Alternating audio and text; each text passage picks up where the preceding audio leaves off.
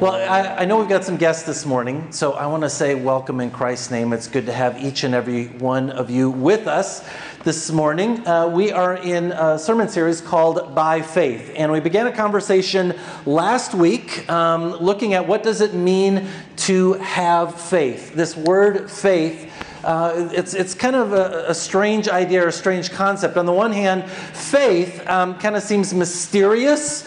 It seems a little bit uncertain, a little bit unknown. But on the other hand, we also use this word faith in I think far too often in a casual way, even a flippant way. And so we just thought we're going to spend 5 weeks really talking about what does it mean to have faith? What does it mean to live by faith? Because we use this word so much. And so we thought we would spend a little bit of time really drilling down at this word. If you have your Bibles, I want to invite you to go to the book of Hebrews. Hebrews is in the New Testament.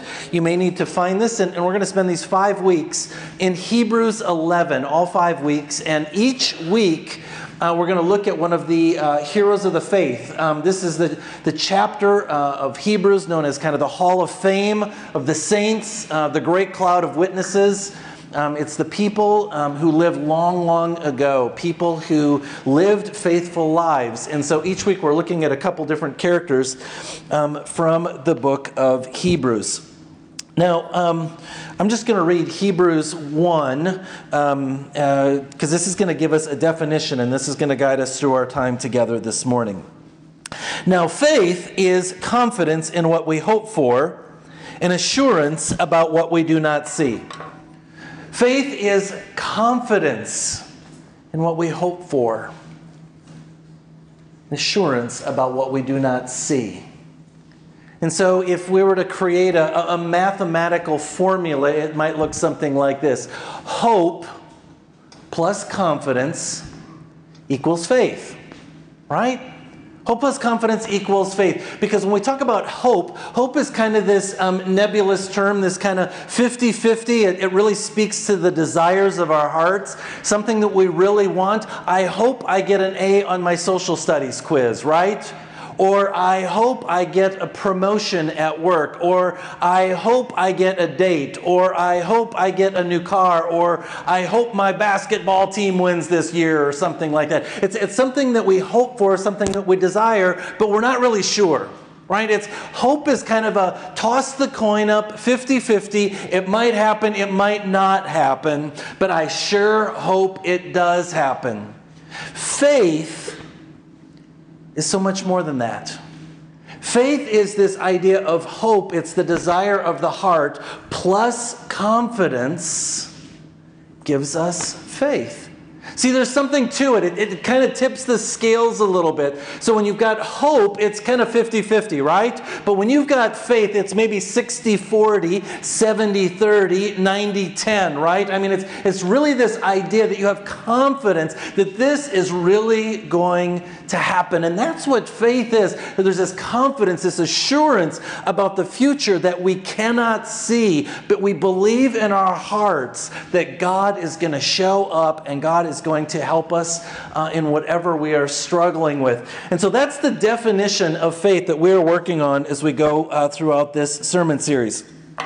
One more thing I want to say about this idea of faith. Hope is forward-looking. Everything is looking towards the future. Faith is also future-looking, but it's anchored in the past. So it's looking forward and looking back. And we can look forward because we look back and see all the evidence of the things that have happened in the past. And those things that anchor us in the past help us to live into the future. So Hebrews 1, now faith is confidence in what we hope for, and assurance, this is confidence about what we do not see. And then verse 2, this is what the ancients were commended for. The people who lived long, long ago. And so today we're going to look at another couple ancients, people who lived hundreds and thousands of years ago. Let us pray. God, we thank you. We thank you for this morning, for this great reminder that this world is not our home, that you've got something better for each and every one of us. But God, we're still here, and you've still got work for us to do, and we've still got problems, we've still got struggles. And so, Lord, we need you. We need you to help us, to guide us, and to direct us. Give us strong faith, Lord, to face whatever we're facing today as we look to you. And God, now as we continue through Scripture this morning, may the words of my mouth, the meditations of all of our hearts be acceptable in your sight. For you are indeed our rock and our Redeemer. Amen. So if you're here last week, we talked about Abraham. And if you were not here last week, let me give you a little bit of a recap from what was going on last week. So long ago, hundreds, thousands of years ago, God came to a man by the name of Abraham. Now, Abraham was a fairly insignificant farmer. He was pretty wealthy, though, and God came to him and he said, "Hey, Abraham, come out of your tent. I want to show you something." Now, Abraham lived in a land called Ur, which is today in modern-day Iraq. All right? And so he said, "Come here, I want to show you something." And so he said, "Look up at the sky." It was nighttime. And so Abraham looked up at the sky, and there were stars flickering. And if you've ever looked up at the stars at night, and it's dark outside, and it's just the stars are dancing and bouncing, and it's just wonderful, right? It's amazing to see the stars in the sky. And God said to Abraham, "Look at the stars. That's going to be your ancestors." Abraham's like, "Wow. That is amazing. Look at that. Millions and billions of stars in the sky." And God offers him this promise that that's going to be your descendants. They're going to be your people that come after you. You're going to be a nation of millions and millions of people. And Abram's like, "God, that's awesome. But I don't have any children." And Abraham and Sarah, at this point in time, they'd already been collecting Social Security for about 10 years. Right? I mean, they are not spring chickens. And so God offers this promise to have them a nation like this. And they're like, "Are you kidding, God? How are you going to do that?" And God said, "Oh no, it gets even better than that. Not only am I going to make you a nation of millions and millions of people, but the nation that I'm going to create from you and your wife Sarah, they are going to be a blessing to the nations. I'm going to bless you, and then you, your tribe, your people are going to be a blessing to the nations." And Abraham's just like, "Wow." And God says it gets even better than that. "I'm going to give you land for your people to live." Abraham's like, "That is amazing." So Abraham's like, "Well, what do I do, God? Where do I go?" And God says, "I want you just to pack up everything and start walking." And so Abraham and Sarah start walking west. And the story from the book of Genesis tells us they went by faith. Now, fast forward a few years, and they're both close to 100 years old. And they have a baby. It's a miracle, right? They have this miraculous baby, and they name him Isaac. And Isaac grows up into a man. And Isaac, pretty soon, he finds a woman, and her name is Rebecca. And Isaac and Rebecca, they get married, and they're like, "Well, let's have kids." Well, it tells us that Isaac was about 40 years old. We don't know. Scripture does not tell us how old Rebecca was. She was probably younger, but she was getting up there in age. But they're not able to have children either. But pretty soon, Rebecca gets pregnant. And all is good, right? Is this disturbing some of you that I'm a guy putting my hands on my stomach? I've been eating a lot lately, so I could just make the visual really work for you. You know what I'm saying? So Rebecca and Isaac, they're going to have a baby, and they're so excited. But things are kind of crazy inside of Rebecca because things are really moving around a lot, more so than normal. And she's just got, like Winnie the Pooh, rumbling in her tummy, right, over and over. And there's this battle going on. And so they cry out to God, and they're like, "God, what is going on?" And God says, "Oh, there's not just a baby in there. There's 2 babies in there. And they are fighting it out. 2 boys. These are active boys. And they're moving around in Rebecca's tummy." And I don't know this for a fact, but I think the two boys in Rebekah's tummy, they're battling it out because the first one that comes out is going to get all the privileges, right? In ancient cultures and in this culture, the firstborn had all the privileges. They had two main privileges. Number one, they got all the power, all the status. They got to be kind of the sheikh of the community. They got to be kind of the king. They were the boss. They were the one in charge. And so when there were any family decisions, the elder, he got the say in everything that was going on. And then number two, the second privilege of being the firstborn was you got more money. You got twice the amount of money as everybody else, all the other children. And so there was a privilege to be able to be the firstborn. And so there's these two boys fighting it out in Rebekah's tummy. And I just think that they're both like, I'm getting out first. No, I'm getting out first. I want to be the firstborn. No, I want to be the firstborn. And this goes on and on and on. And then finally one day, of course, Rebekah has these two stomping boys, right? These two boys that have got so much energy. And the first boy that comes out, his name is Esau. Esau literally means hairy. So hairy was born, right? He was ruddy, he was hairy, and Esau kind of grew into a man's man. He was the guy that was rough and tumble. He was the guy that liked to chop wood. He was the guy that liked to wrestle lions and bears. He was the guy that could spend hours in Bass Pro Shop just looking at all the stuff, right? I mean, he was just a man's man. He was a guy's guy. All he had in his closet were flannel shirts, Wrangler jeans. I mean, he was just always outside doing the deal, getting muddy and dirty and all the guy stuff, right? It was just, that was Esau. The next child that was born, his name was Jacob. And it says in Scripture that Jacob came out and his skin was very smooth. He had a very nice complexion. Jacob, he wasn't so much into the hunting and the fishing and the gathering and all that stuff. He liked to hang out in the tent, right? He liked to cook. He liked to bake. He liked to do all those things. And Jacob, I think he was into fashion, right? And so he had all the designer clothes, probably wore skinny jeans, kind of the whole 9 yards. I mean, when you saw Jacob, whoa, there is a good-looking dressed dude, right? I mean, he was very domesticated, if you will. He loved to watch the cooking channel. And Jacob could make a mean red chili. All right? So, have you ever noticed that you can have two children be raised in the same house and they are polar opposites? Does anybody know what I'm talking about?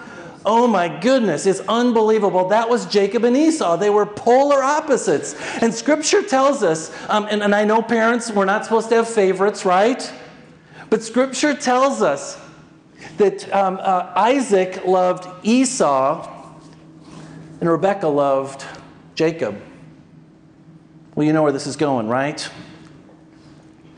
Esau was the firstborn. He was going to get it all. The power, the money, all that good stuff. And so one day, Esau is out doing what Esau does, hunting and fishing and gathering and all those great things.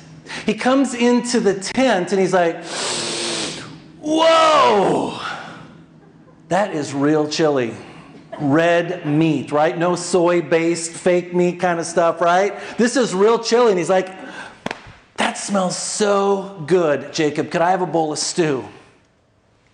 And Jacob's like, sure. But first you need to give me your birthright. Whoa. This is where things get really interesting in the story. Because we think to ourselves, why in the world would Esau give away everything for his future for something so immediate, something so in the moment? How could he be so foolish? But I don't know about you. Have you ever been out doing something and you get really hungry? I mean, just like really hungry, like you feel like you could eat a baby dinosaur or something. I mean, you've just got a craving so deep to just eat, right? And then you get somewhere and all of a sudden you see food and you just tear into it because you are starving, right? And so Esau, he's got this craving to eat something so in the moment, something so in the here and right now. And all of a sudden, he is facing a dilemma. Trade instant gratification, satiate himself, but give up his future, his unknown future, and all that is before him. That's the dilemma. That's the struggle. That's what's going on between Jacob and Esau. You know, it reminds me of this experiment that was done back in the early 1970s at Stanford University, the marshmallow study. Anybody ever read about the marshmallow study before? There was this PhD psychologist, researcher at Stanford University, 1972.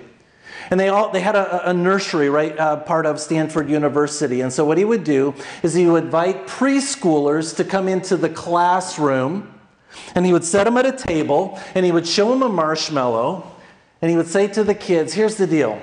You can have this marshmallow right now, or if you wait 15 minutes, I'll come back and I'll give you 2 marshmallows.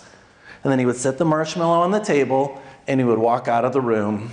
And of course, they've got, watching what the kids are doing, these preschoolers are doing through the one-way glass mirror going on in the room. And you can read about all that's going on in the room, and it's actually pretty hilarious what some of these kids did to resist the temptation so that they could get 2 marshmallows later on. And they did this with 12 boys and 12 girls, and then they recorded all the studies for the kids who just went right for the marshmallow. That was one group, of course, and then the other group of kids that actually were able to exhibit some self-control, some impulse control, and then when the researcher came back, he gave them 2 marshmallows. And so study was more or less over at that point in time. But what they did is they followed these kids over the next several decades and just watched their behavior and how they did in life. And what they found from this study is the kids who were able to resist the temptation of just popping that marshmallow in their mouth, they did significantly better throughout school. They did significantly better on standardized testing. They did significantly better in careers and jobs, and said they became much wealthier as they went through life. And they even did significantly better in relationships. And the kids who just had no impulse control, just pop it in their mouth, they didn't do as well on standardized testing. They didn't do as well in school. They didn't overall did not have as high-paying jobs, and they struggled in relationships over a marshmallow. It's an incredible study if you've ever looked at this study before. But this is exactly what's going on with Jacob and Esau. Get what you get right now and feel good about yourself, or delay your gratification, and we'll see what it holds for the future. That's what's going on in this story. That's what's at stake between Jacob and Esau. And so you know what Esau did. He said, all right, give me the stew. And he wolfed it down, and the birthright was switched. In that moment of weakness, Esau didn't have faith. In that moment, Esau doubted his future. He just was so focused on the here and now. I want to talk with you a little bit about that moment that I think all of us struggle with. I think sometimes we think that the opposite of faith is doubt. And the opposite of faith might be doubt for sure. It's I don't believe, I struggle to believe. But the problem when we oftentimes talk about the opposite of faith being doubt is we don't always know what to do with it. Right? Doubt is a difficult thing for us to know what to do with. It's not a helpful thing for us just to say, I doubt it or I struggle with it. Let me give you an example. If you've ever talked to somebody who says, I have doubt about God, or I have doubt about Jesus, or I have doubt about the whole Christian faith, Oftentimes what I'll hear people say is, well, you just need to have faith. I know, I don't have faith. I have doubt. And then it goes back and forth. Well, I doubt this. Well, you just need to have faith. I doubt it, but you just need to have faith. See, there's this wall. It seems to be this stating what the obvious is. I don't have faith because I doubt, and I doubt, so I don't have faith. Do you hear what I'm saying? I mean, this is really kind of the problem with doubt is there's no solution. There's no kind of way to bridge it. Or let me give you another example. Something a little bit more relevant here as I was thinking about this week. Okay, so you go into the Chevy dealer and you say to the Chevy dealer, hey, I'd really like that 2020 Corvette Stingray that Steven Strasburg got this past week, right, for being MVP of the World Series, right? I want one of those. And by the way, why does a guy who makes $10.4 million get a free car on top of everything else? Yeah, nothing to do with the sermon, but I'm just thinking, what in the world? He gets a free car? So you go into the Chevy dealer, and I'm like, I want the cherry red Corvette Stingray. And the dealer, the sales guy says, sure, that'll be $100,000. And you're like, I don't have $100,000. He's like, well, that's what the car costs. You need to have $100,000 to buy this car. And you're like, I don't have $100,000. And it goes back and forth. I want the car. You can't have the car. But I want the car. But you can't have the car because I don't have what it takes to get it, right? So I want faith, but I don't have faith because I have doubt. So what's the solution? It's just this kind of back and forth, back and forth. And I think a much more helpful way for us to think about the opposite of faith is fear. The opposite of faith is fear. See, I find in my own life, doubt is something that lives on the surface. But fear really gets at the heart of what's going on. When I talk to people about what they struggle with in life, they talk about doubt, but what really they're telling me about is fear. And that's what ties people up, and that's what ties me up. And I think about the story of Jacob and Esau. And I think about how Esau, it's not so much that he doubted God, but he was fearful for his future. He wasn't sure. He even says in the story, what good is my birthright if I don't live into the future? I need that stew right now. So he was fearful for the future. Now fast forward a few years, or actually a couple hundred years, I think about the Apostle John. It was dinner time, and there were a lot of people, about 5,000 people gathered for dinner that day. And John, he was fearful that the people wouldn't be fed, that they would go away all disappointed. Because he didn't know what was going to happen in the future. But just a few hours later, there's everybody walking home. Because Jesus showed up, and their bellies are full. That Jesus had taken care of the situation. Or I think about the day of Good Friday, when Jesus was hanging on a cross, and there was one of his closest disciples, Peter, looking at Jesus hanging on the cross. And Peter, in his mind, I think more than anything, he was fearful. He was fearful that this movement of God was going to be all finished, and that they were going to have to go back to fishing and doing whatever they did, and all their hope would be gone. But on Easter Sunday, on the resurrection, hope came alive into the future and invited Peter to overcome that fear. Or I think about the Apostle Paul on the road to Damascus. Remember that whole story where Jesus comes to the Apostle Paul and says, Paul, I need you to do something for me. And what was Paul's reaction? Fear. No way, I can't do that. I'm too much of a sinner. I could never share the good news of Jesus Christ with other people. No way, no how. So what? He makes the Apostle Paul one of the greatest preachers of the gospel ever. You know, as we read Scripture today, you know how many books in the Bible Jesus wrote? None. You know how many Paul wrote? 13. And over, Paul talks about his fear. He acknowledges his fear, and he says, I'm the chief among all sinners. And so I think when we can identify and name and label our fear, God comes to us, God meets us in that, and God says, I'm going to meet you in your fear, and I am going to help you. So let's get back to Jacob and Esau for just a moment. I don't know about you, but the story of Jacob and Esau, I relate most to Esau. The guy who just no impulse control, the guy who doesn't have patience, the guy who's just looking in the here and now, the guy who struggles to just wait. Anybody else impatient here, or is it just me? Okay, just me and Mary Jane. Awesome.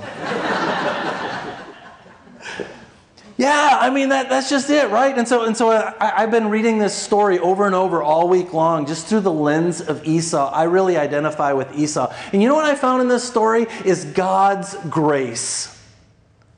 I love that God shows up and blesses Esau in spite of his impulsiveness, in spite of his lack of discipline, in spite of forward looking, in spite of his fear, in spite of his faith. God shows up, and later, God does in fact make Esau a nation. Later on, they're called the Edomites. And so God blesses Esau. Even when Esau doesn't have faith, God still blesses him. That's the kind of God we worship, guys. I think that's so amazing. I think that's such good news. It doesn't depend on me, on my behavior, and what I do. When God comes to you and says, I'm going to bless you, He's going to bless you. And if you are in Christ, that's you. He's going to bless you no matter what. And so here's what it says in Hebrews 11:20. By faith, Isaac blessed Jacob and Esau. He blessed them both. They both were blessed. I love that. I love that God blesses Esau. Now, Jacob also is blessed. And his family is known as the Israelites, right? And he has a son. Actually, there's 12 sons. The youngest, Joseph. Remember the guy with the Technicolor dream coat, right? Grandchildren, and they go on and on and on. So the lineage of God from Abraham to Jesus, it comes through Jacob. But God also blesses Esau. He blesses him in spite of his faith. And then verse 21. By faith, Jacob, when he was dying, blessed each of Joseph's sons. That's the grandkids, folks. And worshiped as he leaned on top of his staff. Then his great-great-great-great-great-great-grandkids, one of them, a guy by the name of Moses. And the lineage continues. It's an extraordinary story of faith from one generation to the next. And I struggle. I relate most to Esau. So I want to just close this morning by asking you, what are you waiting for? What are you struggling to be patient with in your life?